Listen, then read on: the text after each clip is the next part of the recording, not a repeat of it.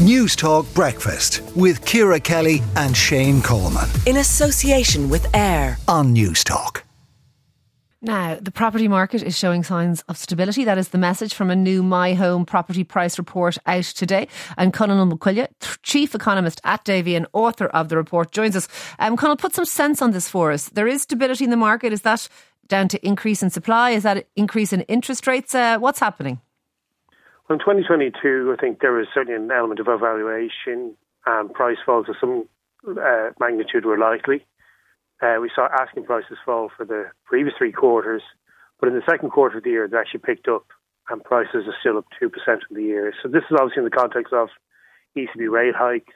In other countries, people expecting maybe double-digit price falls, such as in the United Kingdom. But what we're seeing here in Ireland is a bit more stability. And I suppose that's not too surprising. The central bank loosened the mortgage lending rules last year, so people are borrowing more. The market is still exceptionally tight. So there's only 14,000 properties listed for sale in My Home at the moment. That's down from, say, 20,000 pre-pandemic. And there's, in terms of mortgage approvals, up 4% this year. So certainly there's been a bit of correction. Prices strengthening a little bit in the second quarter. So it'll be a soft year. But ultimately, the market is still very tight, so it's not too surprising to see it stabilising despite that overvaluation that built up last year. Okay, so if someone was trying to buy at the moment, is there good news in this, that the market has sort of levelled off and that maybe some additional homes starting and despite relatively high interest rates, still more lending going on? Is there some good news for buyers here? I'm afraid not really. I mean, some home buyers would have been perhaps expecting the price to go off a little bit more. That could still happen in Dublin potentially. But ultimately, prices are stretched, they're stabilising. And having said that, wages are going up. So there is still an improvement in affordability, albeit very slight.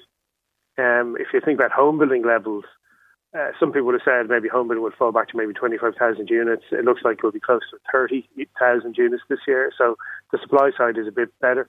But overall, this is still an extremely tight market. It's very difficult for buyers, and that's where we're seeing prices still up 2% in the year, despite ECB interest rates going up.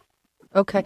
I suppose one of the things I was thinking of when I was asking that is that houses seem to be being sold for fairly close to the asking price, whereas maybe a year ago they were still going over the asking price by a little more. That's true. So with the new air code system, we can look at the market very accurately and look at how people are paying above or below the asking price. In the summer of last year, people were paying 5 to 6% above, so showing just how frothy the market was at that point. When we look at the market at the moment, people are paying close to 1.5% above the asking price. So still a very tight market. If you look at the UK at the moment, they've calculated that people are on average paying 4% below the average asking price. So, again, a tight market here, but maybe not quite so much froth as we saw last summer. Okay. Supply is still pretty tight out there, isn't it? It is. We saw a little bit of improvement in housing starts in the first few months of the year, but that looks to be largely apartments in Dublin, and of course they're almost certainly targeted the rental market. There were a lot of problems around viability last year in terms of input costs going up, energy prices going on.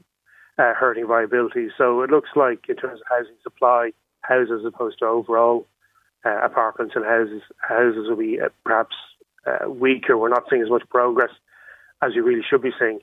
I mean, we're expecting around 30,000 completions this year. Really, that number should be 40 or 50,000 to start really making inroads into the pent-up demand that's out there. Okay.